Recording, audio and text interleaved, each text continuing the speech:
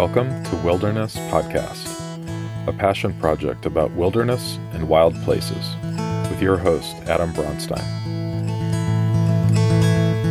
If you're listening to this program via web link, whether it's on Facebook or Twitter or Buzzsprout, please X out of that and pick up your phone, whether it's an Android or an Apple, and head over to your favorite podcasting app and search for Wilderness Podcast, and you'll find the green logo with the bear. And there you can subscribe, you'll catch future episodes, and you can browse back to previous episodes, and you can pick up where you left off with this one. And that way you'll stay up to date on new releases.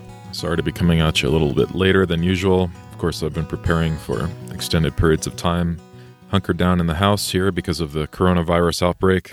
I wish everybody well, and hope you're able to get outside and enjoy some fresh air.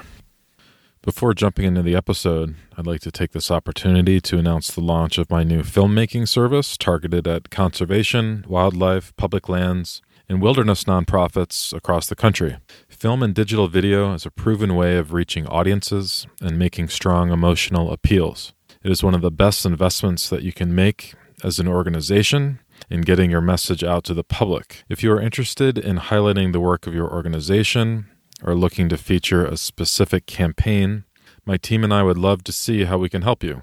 To see my latest work, Yellowstone Uncompromised, a film project that I produced for the Gallatin Yellowstone Wilderness Alliance in Bozeman, Montana. And to learn more about my services, please visit wildernesspodcast.com/filmmaking. You can also find a link right on the homepage.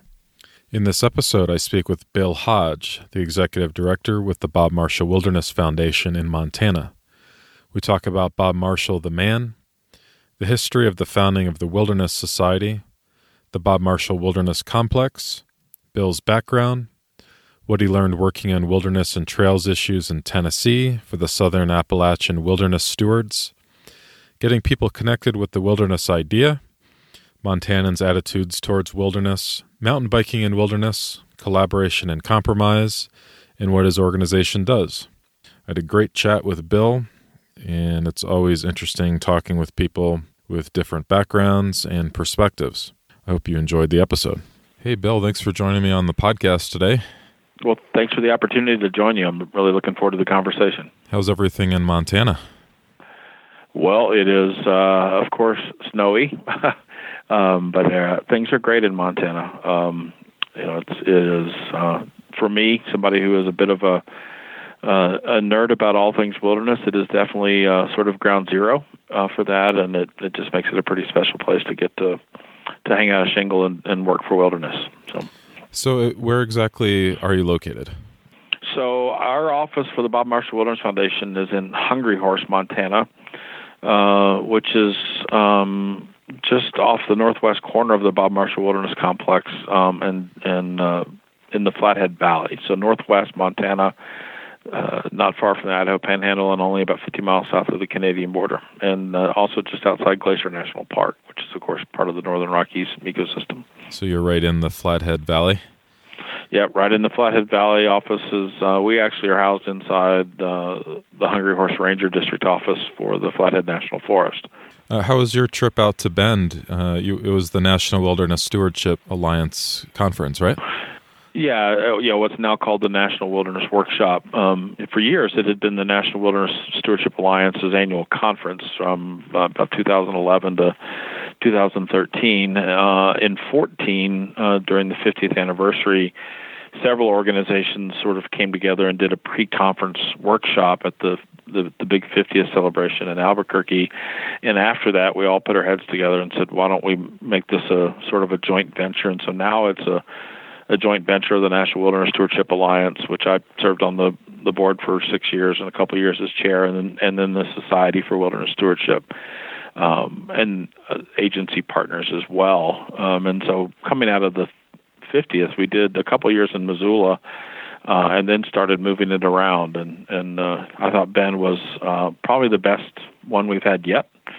It was pretty successful. We've been in Gunnison, Colorado the year before that, and Russellville, Arkansas the year before that. But it's really growing, drawing a pretty wide range of folks who are involved in wilderness stewardship, whether they work for an organization whose sole mission is stewarding our wilderness preservation system, or organizations who maybe sort of touch the wilderness preservation system through related work, like the National Scenic Trail organizations and that sort of thing. And what sort of topics do you guys cover, and what's the theme of the conference? So every year varies a little bit. There generally is one overriding theme, and this year it was sort of focused on the idea of taking a recreationist and converting them into a steward, and sort of that focus on how we engage specific recreation communities to get involved in stewarding wilderness. Year before that in Gunnison, we had really focused on our efforts sort of nationally to try to bring the full suite of the American public into their public lands, and specifically into the wilderness idea. And so that was very focused on diversity, equity, and inclusion. And so each year is a little bit different. This year, again, focused on sort of that conversion of the recreationist into a steward. Hey, cool. Yeah, do you want to talk about Bob Marshall a little bit? Yeah, sure. I think it's part of what was so exciting about my opportunity to come and lead this great organization was being pretty in tune with how influential Bob is to the system that we have today in this country. Bob got an awful lot squeezed into 38 years of life. Those who don't know Bob's story, recently shared a little bit of details of his life in something I wrote, that he only lived to be 38 years old, but he was so instrumental in the wilderness movement to this day. But Bob was a bit of an iconoclast to me. He was a socialist who was a millionaire, who was a United States Forest Service employee. So try rolling that all into one. He was quite the interesting character. He was an avid lover and user of our public lands, besides being a servant as a public land servant working for the Forest Service. And he wrote some of the early regulations that would very much influence the Wilderness Act itself when it was passed in '64. But sadly, Bob had some health issues, some that I think many folks didn't know, and passed away in his sleep at 38 years old in 1939. And a year later, he had been so influential in the agency is when the Forest Service first administratively designated the Bob Marshall Wilderness. And so in 2020, we're celebrating 80 years of the Bob Marshall Wilderness because of the man, Bob Marshall. I'm relatively new to Northwest Montana, and it's pretty interesting. I can't go anywhere. When I tell people what my role is as the executive director of the Bob Marshall Wilderness Foundation, that I don't hear, "Oh, I love the Bob." And it makes me think a lot about people love the Bob and do they know the man? And many do. But many times if I throw the question back to them, do you know who Bob was? They think, oh, he was a senator, some sort of elected official. And yet his influence is, somebody posted on the piece I wrote recently that Bob Marshall might be the greatest American that nobody knows. He was that influential in the public land system we have today, not just the wilderness preservation system we have. Yeah, Bob's one of my favorite historical wilderness characters. He could be my all-time favorite. Well, you guys sort of have a connection to the Adirondacks, am I right? Yeah. Well, we have a bunch of different connections. So we share the same birthday. Oh, wow. So I haven't quite hit my 38th birthday, so I'm still in good shape there. Because they say wilderness kills, so. We went to the same school. Actually, his father, Lewis Marshall, helped founded the State University of New York College of Environmental Science and Forestry in Syracuse, and I was a member of his hiking club there. It's called the Bob Marshall Club, and they're still active today, which is really exciting. I think they've been active since Bob was around. So I got to haunt the halls that Bob Marshall Oh, wow. haunted. Oh, boy, now I'm jealous. Well, see, That's pretty cool. I didn't really connect all the dots at that point. I was still, I'm still pretty naive, but back then I was especially naive. I didn't really have the full grasp of who this Bob Marshall guy was. But in the years after leaving college and doing some more reading, it it became apparent to me just how incredible this guy was and his selflessness. And yes, he did explore a lot in the Adirondacks. He would take off on these extremely long hiking trips. He spent time up at the Ranger School, which is near Cranberry Lake. It's in the western part of the Adirondacks. But he would just take off and walk to the High Peaks region and climb a few peaks. His family also had a camp on Saranac Lake. There's some pretty interesting history, and Bob did a lot of travel on the west and in Alaska. Extremely influential guy, and yeah, I do encourage people to read up on him. Yeah, he's just incredible what he accomplished in 38 years, and he funded the startup of the Wilderness Society. He was there, and I think a lot of people don't know this story. I started my work in wilderness in the East, and it's very easy when you work in wilderness to sort of think about Western landscapes. And I used to get pretty aggressively wanting to make sure people knew that there were Eastern origins to the Wilderness Act. And one of my favorite stories is actually the formation of the Wilderness Society, which if you look at their website, they started in 1935 because that was the first official meeting of the society, which was in Washington, D.C. But it actually grew out of a very animated conversation at a foresters convention in Knoxville, Tennessee, the year before that in 1934. And there was a field trip, like there are at those sort of gatherings, and the car had Bob and Bernard Frank, who were both Forest Service employees at the time. It had Benton MacKaye, who at the time was working for the Tennessee Valley Authority, but most probably famously known for the guy who had a vision for a trail running from Georgia to Maine that we all now know of as the Appalachian Trail, and wrote a piece about that. And then the fourth person in the car was Harvey Broom, who was a lawyer from Knoxville, Tennessee. And Harvey was pretty up in arms about plans to build a road in the high country of the Blue Ridge, which today is the Blue Ridge Parkway. And he was pretty frustrated that there was not enough being done to try to stop this sort of defiling of the remaining wild country in the southeast United States. And the story goes that the conversation boiled over, the radiator boiled over, and they pulled over and sat on the side of the road on a little grassy hillside, and they wrote the Articles of Incorporation of the Wilderness Society right there in southeast Tennessee. And so there's Bob again in the middle of it all. And then a year later, when the organization gets lifted off the ground with the first meeting of the society, Bob was almost solely the person who funded the startup. So he's quite the character.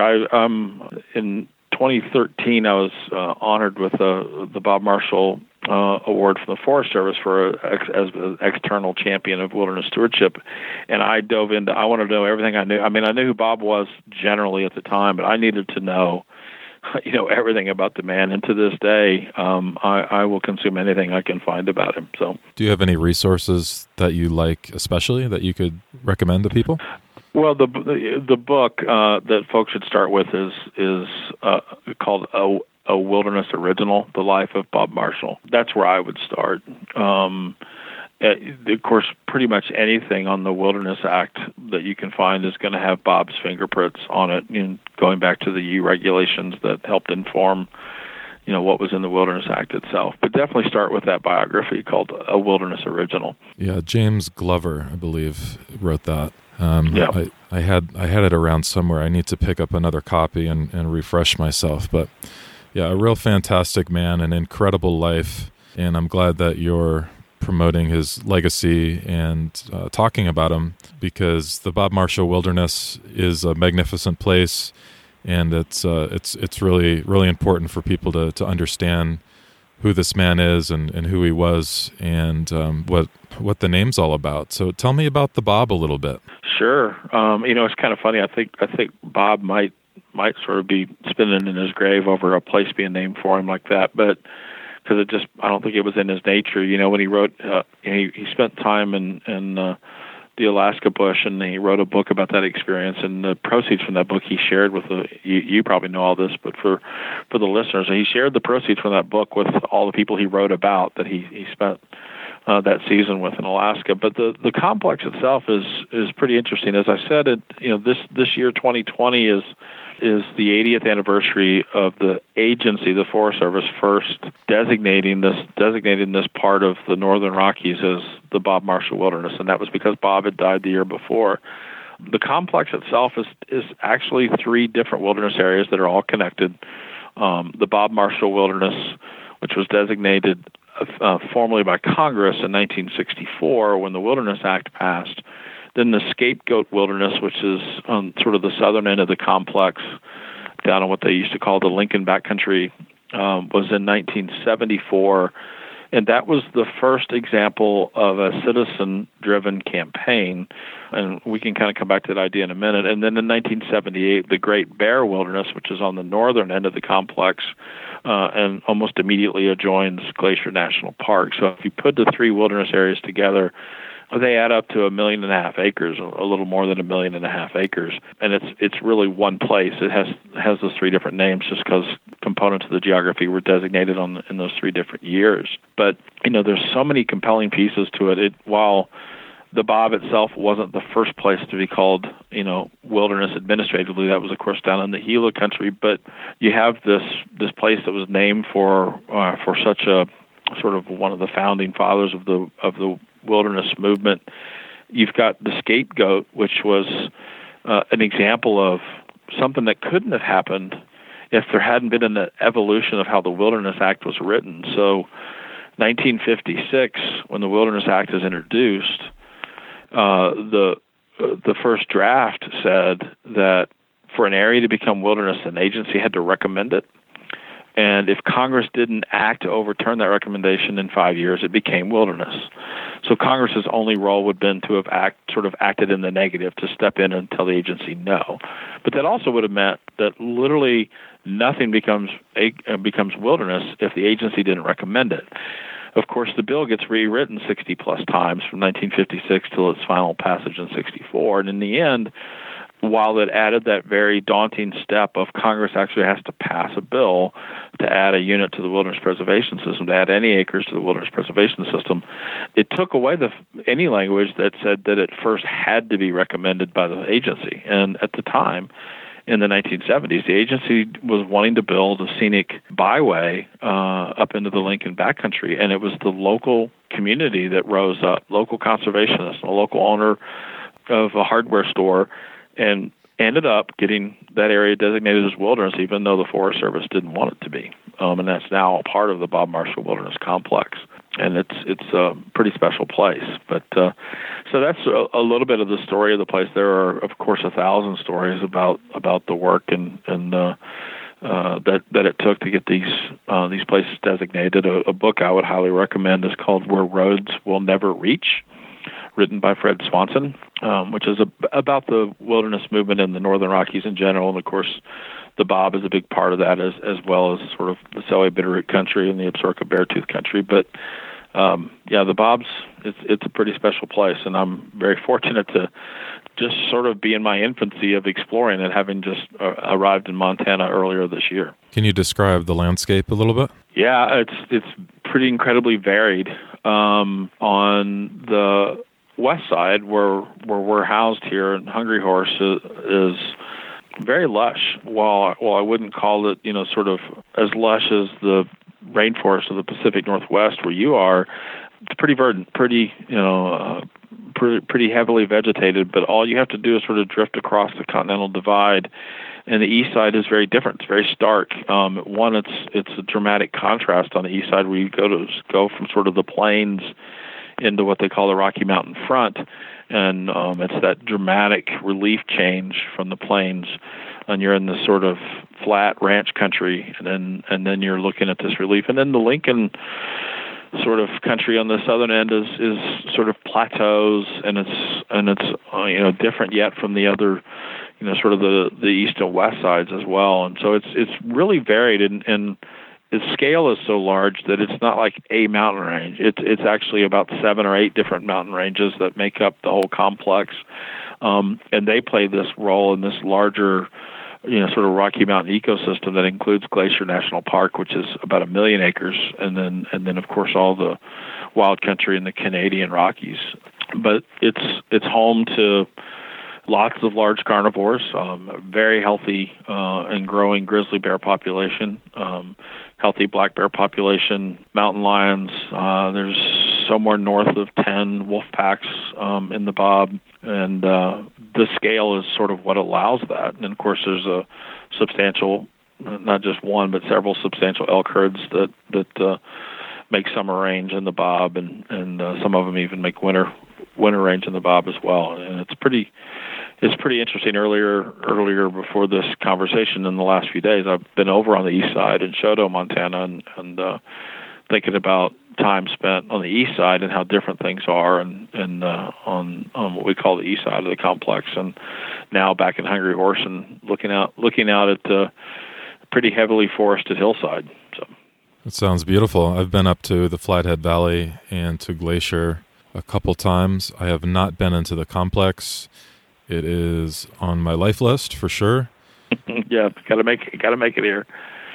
Yeah, so I do look forward to those days in the future. I spend most of my time in Montana around the Livingston area.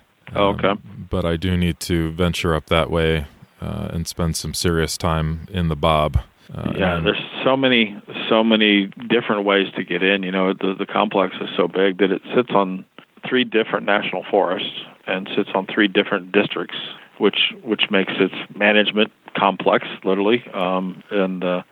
But yeah, you got to come experience it. It's pretty special, and whether on foot or on horseback, it's a great place to get to enjoy. How many visitors make it into the complex every year? You know, that's a good question, Adam. I don't have that number in front of me, but there are, of course, a number of outfitters that take people in, but I don't have that number actually, what the total visitation is. I just came back from the complex managers meeting, and wrestling with how they maintain numbers at a level that's not going to degrade wilderness character, and I would say that I have the sense that it is not, of course, as overrun as some of the challenges like they face in Oregon, with having to look at a permit system that limits, even just the general public use. But they do certainly limit the outfitter and guide services that are in there in terms of, dealing with places within the complex that are getting pretty heavily used, and that maybe we have to pay attention to that. And of course, one of the most iconic places in the Bob is the Chinese Wall. Everybody that goes in the Bob wants to go to the wall, and the south end of the wall is gets a tremendous amount of use. It's also the Continental Divide Trail passes through there, and so you sort of have this convergence of uses, and but I don't have the sort of total number, and I think it might be a big enough complex that might even be hard to pin down in general. What is the Chinese Wall? So it's 1,000 feet and above in immediate relief, and it runs 42 miles, and it is one of the most sort of dramatic geological features I've seen in this country. It's in a lot of the complex are these old reefs. They're mountains today, but they were reefs at one time, and but the wall is literally this sort of sharp face, dramatic wall that runs 43 miles, and it's right in the heart of the Bob itself, and the heart of the complex. So I want to learn a little bit more about you, Bill. Where did you grow up, and what were some of your first wilderness experiences? So I grew up in western North Carolina, in a little town outside of Hickory, North Carolina, and when I was 10 years old, my parents bought a pop-up camper. We immediately started exploring public lands, and the first place we went was just a couple hours away up in the mountain range called the Black Mountains in the Pisgah National Forest. The Blacks are the highest mountain range east of the Mississippi River, and I was hooked immediately. And out of the Blacks, we would sort of base our trips to then go hike everywhere. And the first wilderness that I set foot in would be the Linville Gorge Wilderness there on the Pisgah National Forest, and actually one of 3 wilderness areas in the east that were in the original 64 Act. And so sort of cut my teeth hiking there in the mountains of western North Carolina, but eventually our adventures took us here to Montana. I can remember laying in that pop-up camper and reading a book called A Night of the Grizzlies while camped in the middle of Glacier National Park, where the book, of course, was documenting the first fatalities from grizzly bears in the park's history. And as a 14-year-old reading that book and getting pretty wild-eyed about the experience we were about to have in Glacier National Park. But we explored, into the Olympic Peninsula and North Cascades, and of course the Yellowstone and the Tetons. But I came to the wilderness world, and as a kid, I was hooked. I wanted to work for public lands, but life as it does takes a detour. And I spent 25 years in sort of the marketing and advertising world, but found my way back to public lands a little over a decade ago by first getting involved in a wilderness designation campaign in Tennessee on the Cherokee National Forest. I was living in Tennessee at the time, and professionally had been working there and had been living in the middle of the Cherokee National Forest, about an hour and a half south of Knoxville. And I started volunteering for a campaign called Tennessee Wild and trying to get 20,000 acres designated. Was kind of shocked as a volunteer to find out that the biggest opposition to getting that bill passed was the recreation community, and specifically the hiking community, who were really sort of involved in keeping trails open.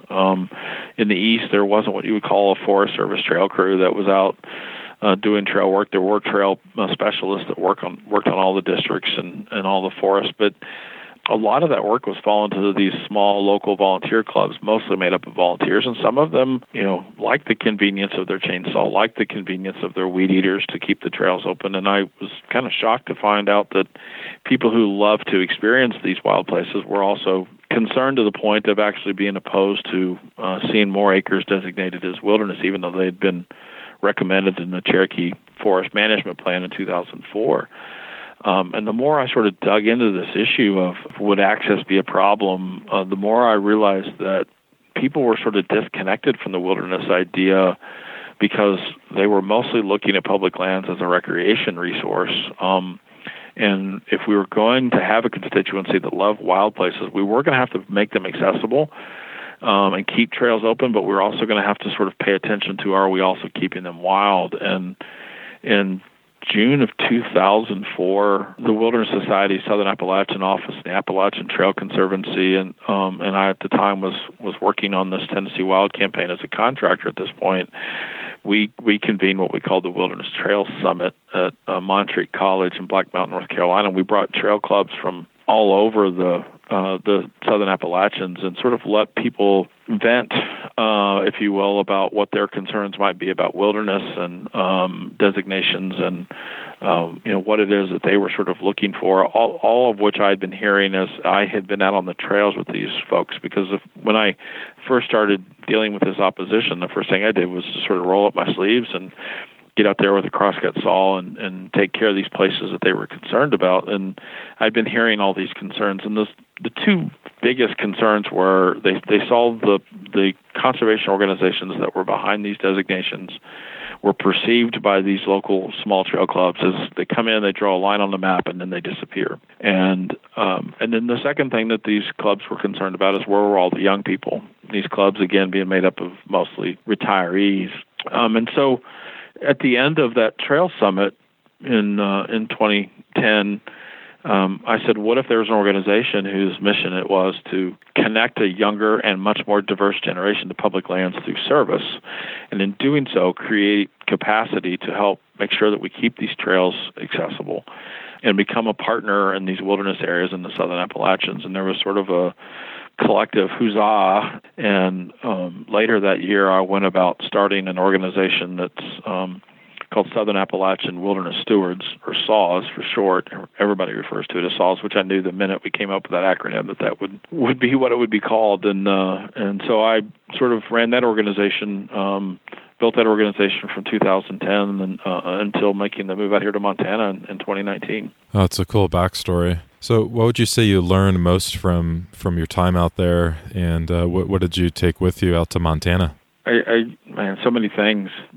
Probably the first thing was making sure that the work we do is for wilderness as a whole. Being very focused on the idea that we can be a partner for the agency, but we should be a partner across the board and not just a partner that keeps trails open. And that really came from the relationship that I was fortunate enough to have during those years in the Southern Appalachians with the United States Forest Service, and we sort of together pioneered sort of a relationship that was built around a shoulder-to-shoulder relationship. It wasn't sort of face-to-face, but rather shoulder-to-shoulder. We were in this together to help preserve wilderness character, but also protect access. And on the nonprofit side, I always took the approach that we work with and not on. And by that I mean there's a lot of organizations that do volunteer work or even do paid work on Forest Service land, and they do the work on the land, but I look at it as we work with the Forest Service to help accomplish what their needs are. And very early on, and as just even thinking about getting Southern Appalachian Wilderness Stewards off the ground, I was fortunate to connect with Jimmy Godry, who was at the time the Regional Wilderness and Wild Scenic Rivers Program Manager for Region 8 of the Forest Service, which is the Southeast. And he made it clear that they didn't need just a partner for the trails in wilderness. They needed a holistic partner, and really grounded what SAWS became based on that relationship. And so SAWS didn't just become an organization that did trail work. By the time I left in 2019, SAWS was employing 15, somewhere between 12 and 17 wilderness rangers and wilderness specialists who weren't there to do trail work. They were doing wilderness character monitoring work. They were there as a resource to engage the public. If we were having issues in a wilderness, in the Shining Rock Wilderness, for example, in the last few years, black bears being habituated to humans equals food had become a problem, and the Forest Service had to institute a bear canister closure, meaning you couldn't overnight camp if you didn't have a bear canister with you. You couldn't just hang your food. We were the resource that would be out there on the trails making sure people knew that requirement was in place.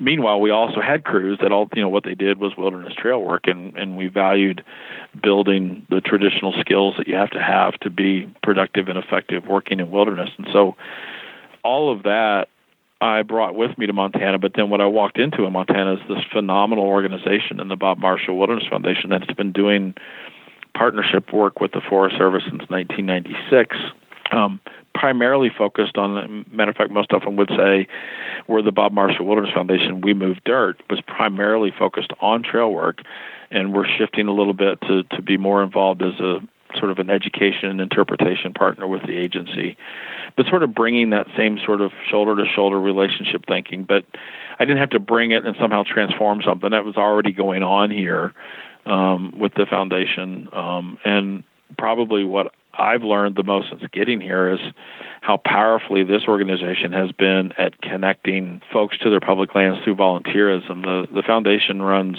40 volunteer adventure trips every year into the Bob, all of those people giving of their time and getting connected to the Bob Marshall Wilderness and to the wilderness idea in a very tangible way, because they're getting dirt under their fingernails and they're, sort of giving their blood, sweat, and tears to this place, and they leave sort of transformed. And meanwhile, they've also helped the place remain accessible and wild. And so it's kind of interesting bringing, what was really wild to me is, and I knew this, but just the thought behind, when I left SAWS, we had grown to where we were working in 7 states and 64 wilderness areas. If you roll all of those wilderness areas together, they're less than a third of the size of the Bob Marshall Wilderness Complex.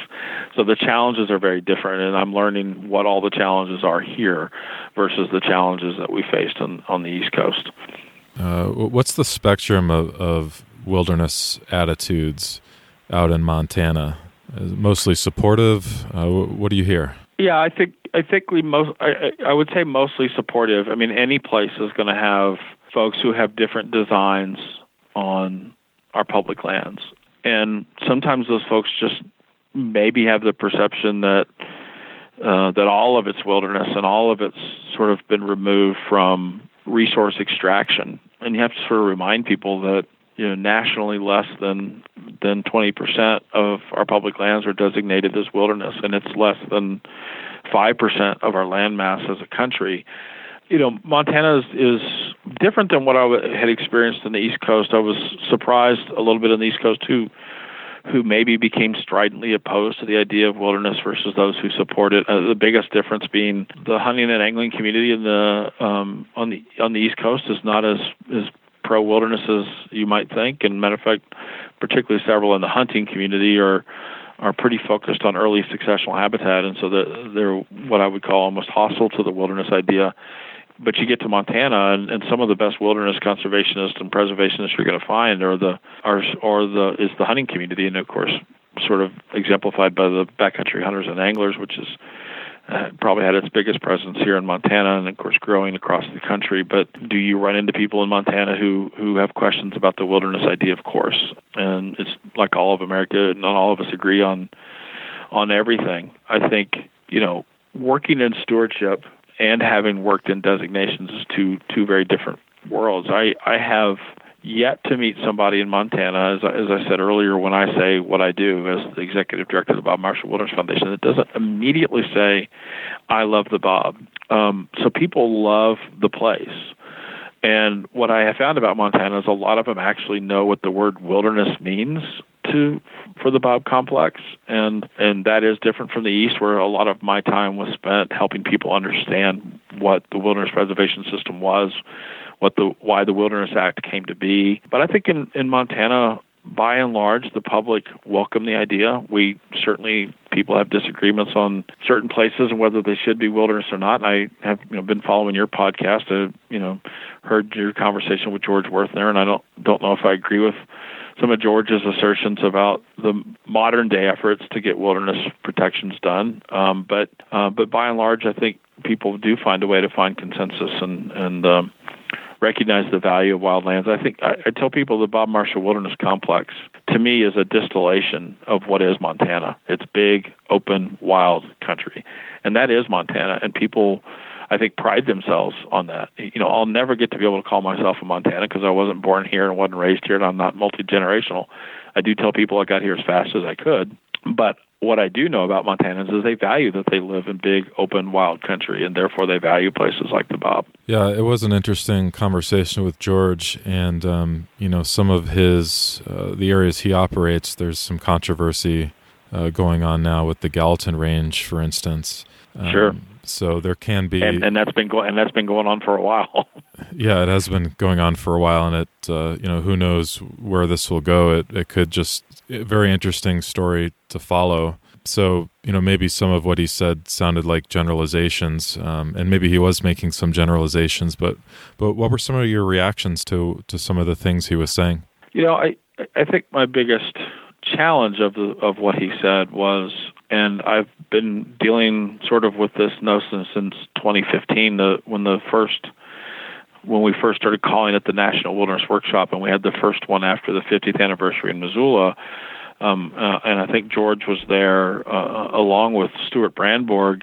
There was an attempt to really undermine the idea of collaboration, and of course George talked about that in his visit with you. I understand and respect his perception of the constraints that collaboration can put us in, but I don't think we should throw the baby out with the bathwater. I do think collaboration is a tool that can be used to not only recognize other folks' values, but making sure people have a chance to hear why it is those of us that love the wilderness idea and love the wilderness preservation system, why our values mean something, not just to us, but to others. And so I think if I had a visceral negative reaction, it was what I did think was a pretty significant generalization from George. None of this do I want to take away from George's phenomenal work. I don't know George personally, but I certainly know of not only the work that he talked about in his visit with you, but other work that he's been involved in land protections and thinking about ecosystem functions and those sort of things. But I having been involved, and before moving to Montana, I was very involved in the forest plan revision process and two different collaboratives on the Nantahala-Pisgah National Forest in western North Carolina.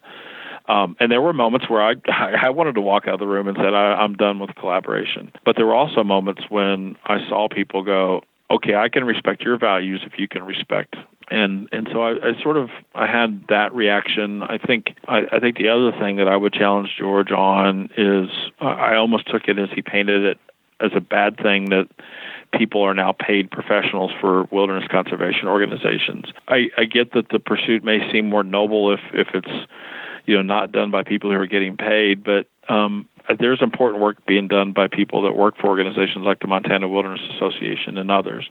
And I completely agree and support the idea that George can disagree with any maybe consensus that's come out of MWA or the Wilderness Society when it comes to the stuff that he's so passionate about in the Gallatin. And I think he was fair to recognize that they kind of do want the same thing that he wants.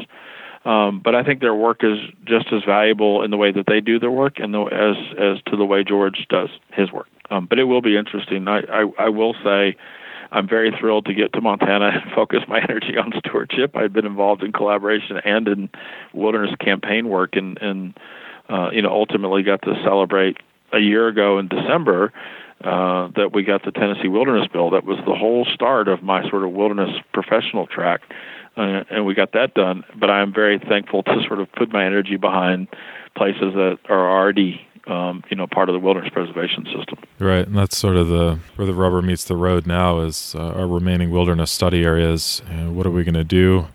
Are we going to protect them as wilderness, or are we going to carve them up?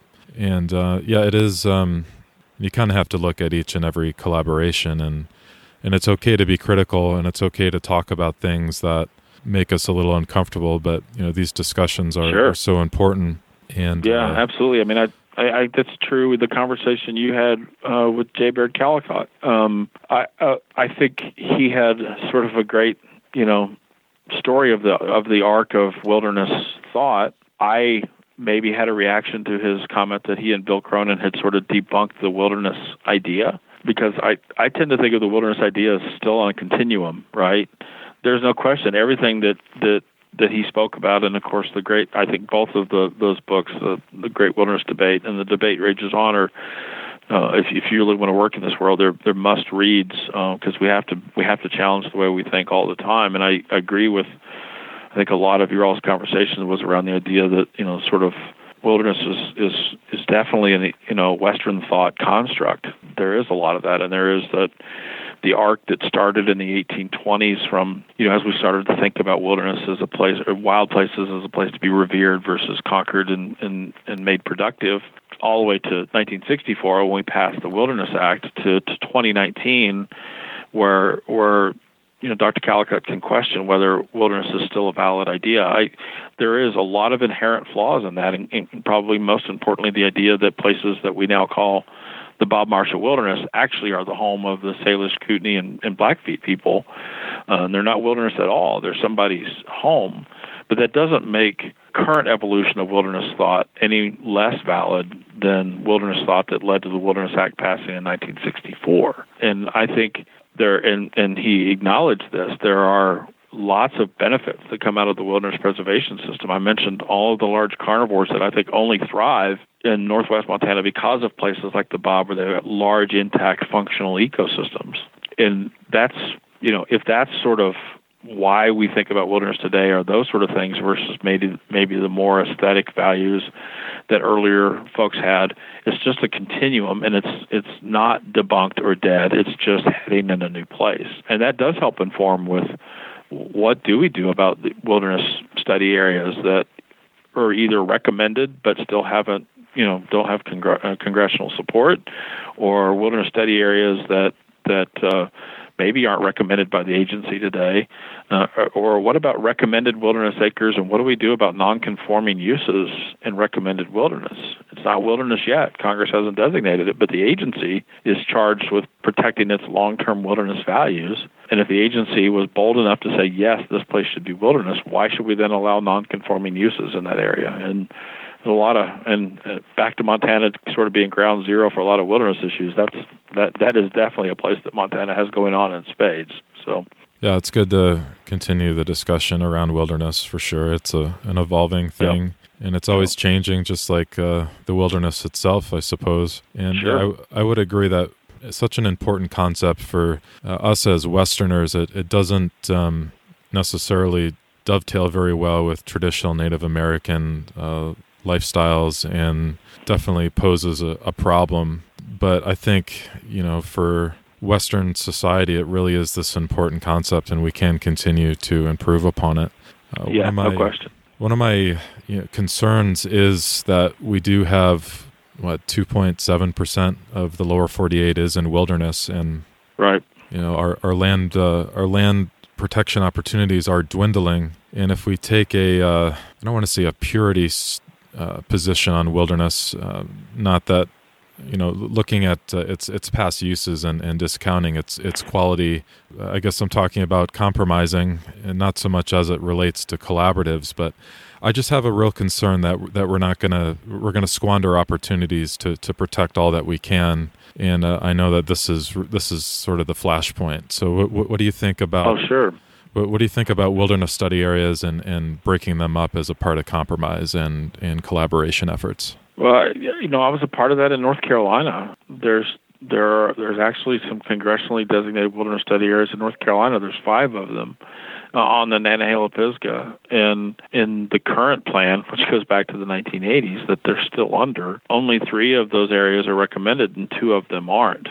So they're wilderness study areas, but again, 3 that are still recommended in the old plan, pretty confident they'll be recommended in the new plan. But by the way, one of those wilderness study areas that's recommended is sort of prime, sits in a spot where it's sort of bifurcating sort of separating some mountain bike ride opportunities.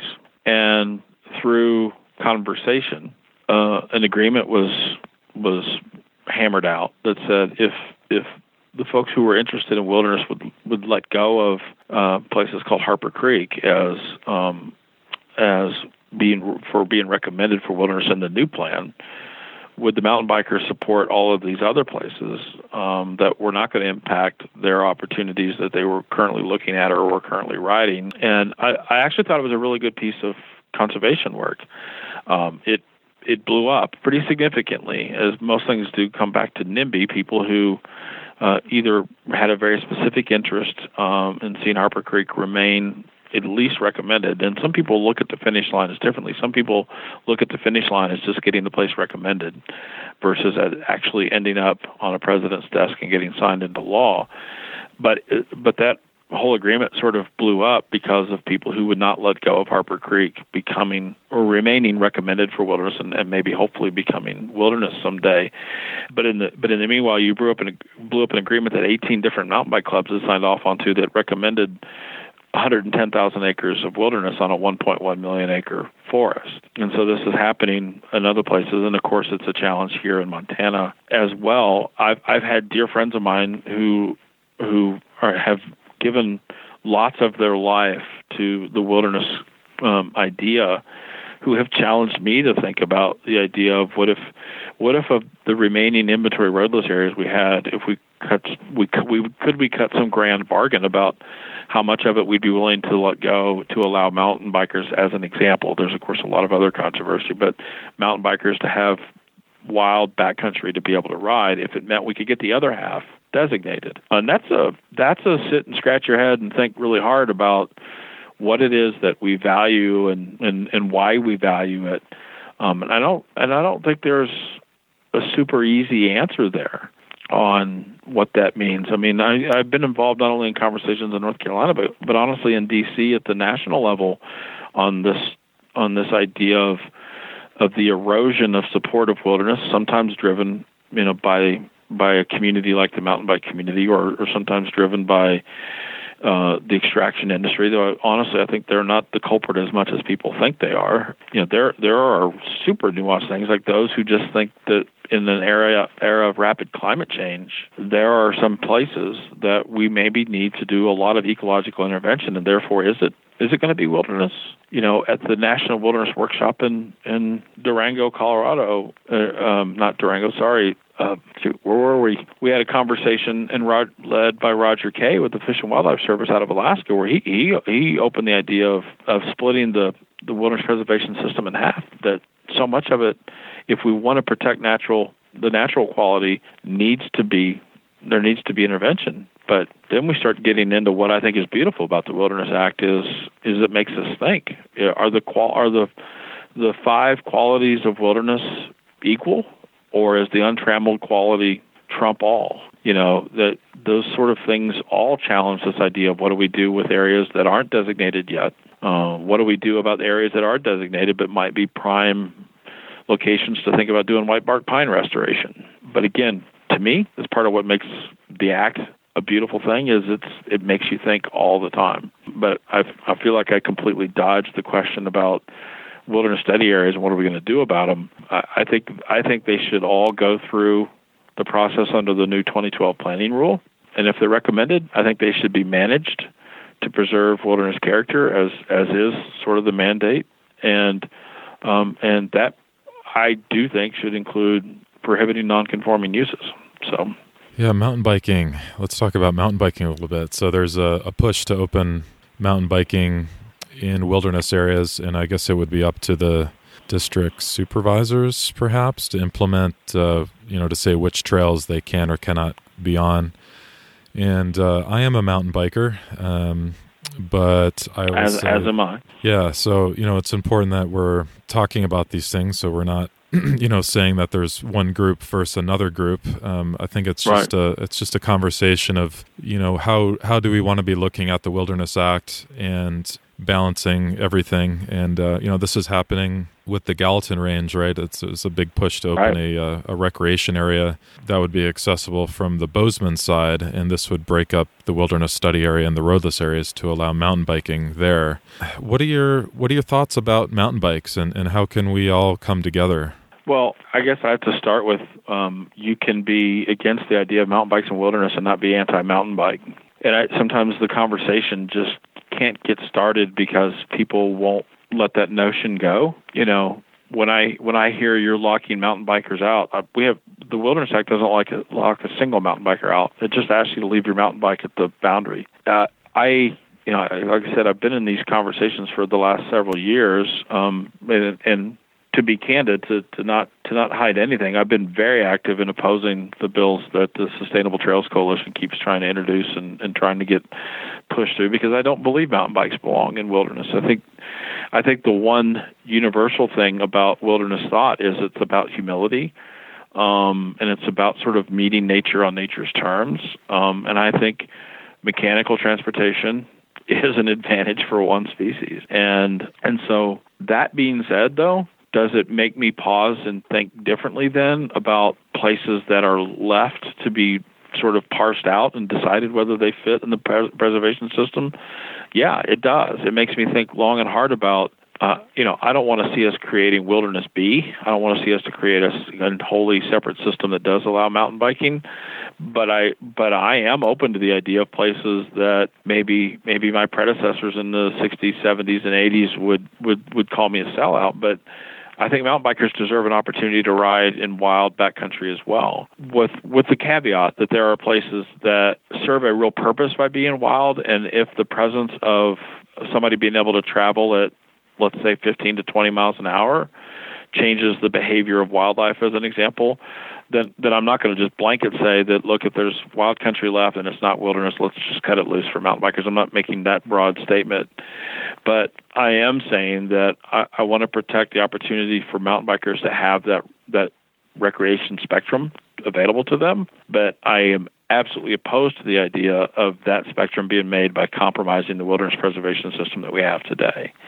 So I will forever stand in opposition to opening the Wilderness Act or trying to reinterpret the Wilderness Act or trying to pull out what was a flawed, misguided, immediately withdrawn Forest Service policy that came out that the Sustainable Trails community always wants to say that somehow the mountain bike use is a policy decision, not a law decision. It's very clearly a law decision. I'm opposed to that idea while not being opposed to the idea that mountain bikers deserve an opportunity for the full spectrum of ride opportunities. So I think we really need to be thinking about wildlife in all this, especially at this point in time, and really need to be looking at that and very critically. Most of our national forests are open to mountain bike use. I'm not going to give a percentage. And I'm not a hardcore mountain bike rider. I don't travel around the country seeking, the best trails or whatnot. I do a little bit of local riding here, so I'm not one to speak for the mountain biking community. But would you say that there's enough trails out there now, or at least enough opportunity for new trails outside of our roadless areas to to meet the needs of bikers? I would say it feels like it to me, but I don't think I'm expert enough to know that. Like you sort of said, I'm a mountain biker, but I'm not of the mountain bike community because I don't want to BS anybody. I'm not like some hardcore avid mountain biker who is then going to, I'm not going to try to project that as that you can be that and not recognize the fact that, or believe the mountain bikes don't belong in wilderness. My gut tells me that there's enough there. It doesn't mean that there isn't going to be that I don't think that there probably will and need to be new ride opportunities for people. But as we've both said, the wilderness preservation system in the lower 48 only makes up 2.7% of our land mass. That leaves an awful lot of places. Not that all of the other 97% of the country is open for mountain biking. I'm not making that argument, but I think there is opportunities there, and that's why there is a hard line in the sand for me when it comes to the wilderness preservation system. Why, when it comes to looking at places that are being considered for additions to the wilderness preservation system, while we need to think about, are we providing the full rec opportunity spectrum to mountain bikers, stuff like you just mentioned, wildlife and modifications to wildlife behavior that impacts wildlife populations, or other factors that need to be considered, and honestly that's true for every user group, right? It's not just true for mountain bikers. It's true for permitting big trail runs in grizzly habitat.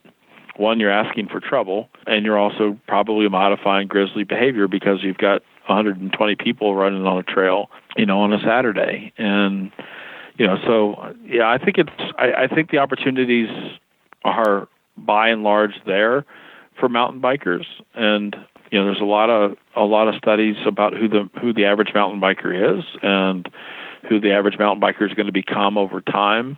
I know in the Southeast, most of the studies said that most mountain bikers wanted to ride places that were within 20 minutes of where they lived or worked because it was a pursuit that they could do after work. And yet mountain bike systems were being built 2 hours from the nearest population center. And then people were wondering why nobody was using it or why it was becoming hard to maintain. And I think there's a lot of things we have to think about there. Right. Yeah, I can say that when I go for a ride, I enjoy scenery when I'm out there. It's certainly a part of the experience. And wilderness and wilderness-eligible lands are, have some of the best scenery out there. So I can see why some people might want to be in those areas, but I'd also invite mountain bikers to, like you said, leave your bike at the gate or at the trailhead and try to experience wilderness in the way that it's supposed to be, I suppose. I don't want to sound like I'm trying to sell something here, but I think there's something to be discovered that some people are just overlooking. Yeah, absolutely. I mean, there's a reason, and people will point to compromises in the Act, and there were compromises in the Act in '64. Motorized boat use in some places, those sort of things. And this is sort of where maybe George Werther and I maybe diverge, is that the wilderness, there's already been compromise. But asking people to consider experiencing wilderness on wilderness's terms, I don't think it's too much to ask. It's the ultimate, as I said earlier, I think it's the ultimate example of us trying to be humble as a species. And in 2019, we're not very good at being humble as a species. And I think asking folks to recognize that this limited part of our public land spectrum, or this limited part of our land mass, is a place that we might be asked to leave our favorite form of recreation at the gate. I don't think it's too much to ask for all the other values that having wilderness brings to us. Even, most important is what wilderness provides for those who never even set foot in it. Bob Marshall Wilderness Complex produces 3% of the total water volume in the Columbia River Basin. I mean, not the complex, the Spotted Bear Ranger District part of the Bob Marshall Complex. There's so many values, and if we get pulled into too many of these recreation discussions, we tend to forget that recreation is just, and one specific kind of recreation is just one piece of the values that wilderness represents. So yeah, that's great. So can you tell me a little bit more about your organization and what you guys are involved with now? Sure, absolutely. So as the Bob Marshall Wilderness Foundation, we partner with the 3 national forests and 5 districts that make up the Bob Marshall Wilderness Complex, and serving as a partner to help connect the American public to the Bob and to the wilderness idea. And we do that through a very, very robust volunteer program. Every March, we publish about 40 trips that we'll do during the season. And one tough thing about the Bob is our season's fairly short. Being in the Northern Rockies, we pretty much can get in there in June and July and August, a little bit of September. But so in early March, we'll publish these 40 trips, and people sign up to get out and volunteer on these trips. And they've ranged. We try to provide a full range of opportunities for folks to get involved in. Some of the trips might be camping at the trailhead and brushing the first couple miles of a trail. But most of our trips involve going into the Bob. Most all of our trips are supported by our incredible volunteer packer community that will pack our crews in for their trip. But those 40 trips will range from a 3 or 4 day trip to a 9-day trip. If we're doing work at a big prairie, the hike in is 2 days, and then work 5 days at big prairie, and then hike out for 2 days. There's a modest deposit that we ask people to put down when they sign up for these trips that most people will end up making as a donation to the organization, but they can get that deposit back. But that's just sort of a vehicle to make sure people will show up, because we put a lot of logistics and planning into these trips. So that's one example, and probably the biggest bucket of work we do is that sort of, it's not all trail work, by the way. We have one whole crew leader that's designated to trips that all we do is noxious weed mitigation, dealing with non-native invasive species in the complex, particularly in areas that have burned recently. We also have a Wilderness Ranger intern program. We'll have about 10 or 11 interns this year who will be embedded on the 5 districts that make up the Bob Marshall Wilderness Complex. They'll be also serving on our Wilderness Conservation Corps crew and creating opportunities for students that are interested in conservation work to come do a summer internship with us. In the last few years, we've launched a new program called the Packer Apprentice Program, where we take on a couple Packer apprentices every year, and they learn from some of our master backcountry packers and spend the summer helping pack our trips into the Bob. That's it's a very unique skill, right? To know how to run a pack string of 2 to 5 mules and how to pack and safely practice defensive horsemanship. And so we offer a couple of packer apprentices every year. And then what I think you'll see us do into the future is take more of a role on educating the communities that surround the Bob and the communities across Montana and the Pacific Northwest about what makes the Bob special, about how decisions that maybe the public don't understand get made. We live in this era. The best example I can give you is we live in this era of obviously wildfires become sort of front and center in public consciousness. And the Bob is the place where we've allowed fire to play its natural role. I say we, that the agency professionals that manage it, but with the support of society, wildfires have been a part of this ecosystem for millennia, and they've actually remained a part of it even after wilderness designation. And now, since about 1980, we've had a series of fires in the Bob that the Bob has kind of gotten back to a natural fire regime, which is going to mitigate threats to the communities that are outside the Bob. And the foundation is going to take a role in helping sort of become a pipeline for that information to get to the public. And not just about wildfire, but, I gave an example earlier about, is the Bob an appropriate place to do white bark pine restoration work? Is the white bark pine community has been collapsing from blister rust and other things, and it has a cascading effect on other species, including grizzly bears. But and so we're sort of getting involved in the education piece. It's not been a big part of our past, but it is going to be a big part of our future. But we're also going to continue to do that big part of our past, which is help keeping the trails open, dealing with weeds, and most importantly, connecting people to the wilderness idea through service. And we also do a series of events every year. We have a wilderness speaker series that we do with some other partners here in Northwest Montana, and we have our Voices of the Wilderness event at the end of the season every year as well. But that's a little bit about what we do here at the foundation. And where can people learn more about you?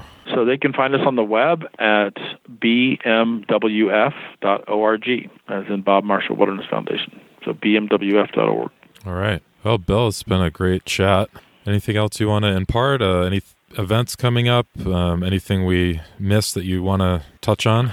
The only thing I would say is, pay attention to our website if you're intrigued by one of these ideas of spending a 9-day trip or a 7-day trip or a 5-day trip into the Bob. It's a great way to experience the Bob by giving back. And again, those trips go out early in the year and the 1st of March. And we're going to be celebrating throughout 2020 the 80th anniversary of the complex first being designated administratively in 1940. And I guess the last thing I would leave folks with is what I'm most passionate about is to get the public to care as much about the system that we have as the one we don't. And by that, what I mean is the advocacy community, while always also needing money, it has much more access to the philanthropy dollars in this country. And the stewardship community needs dollars too. And I would like, I just would like to see the American public love and care for the wilderness preservation system that we already have, because a lot of the energy and a lot of the money goes into the system that we don't have yet. And I'm obviously a practitioner of the Act as a partner with the agency, and it's just a very passion point for me. Okay. Well, thanks again for your time, Bill. Yeah, absolutely. Thanks for listening to this episode of Wilderness Podcast. You can find us online at wildernesspodcast.com. Don't forget to subscribe through your podcasting app. If you'd like to support this podcast, please visit wildernesspodcast.com/support. Thanks for listening.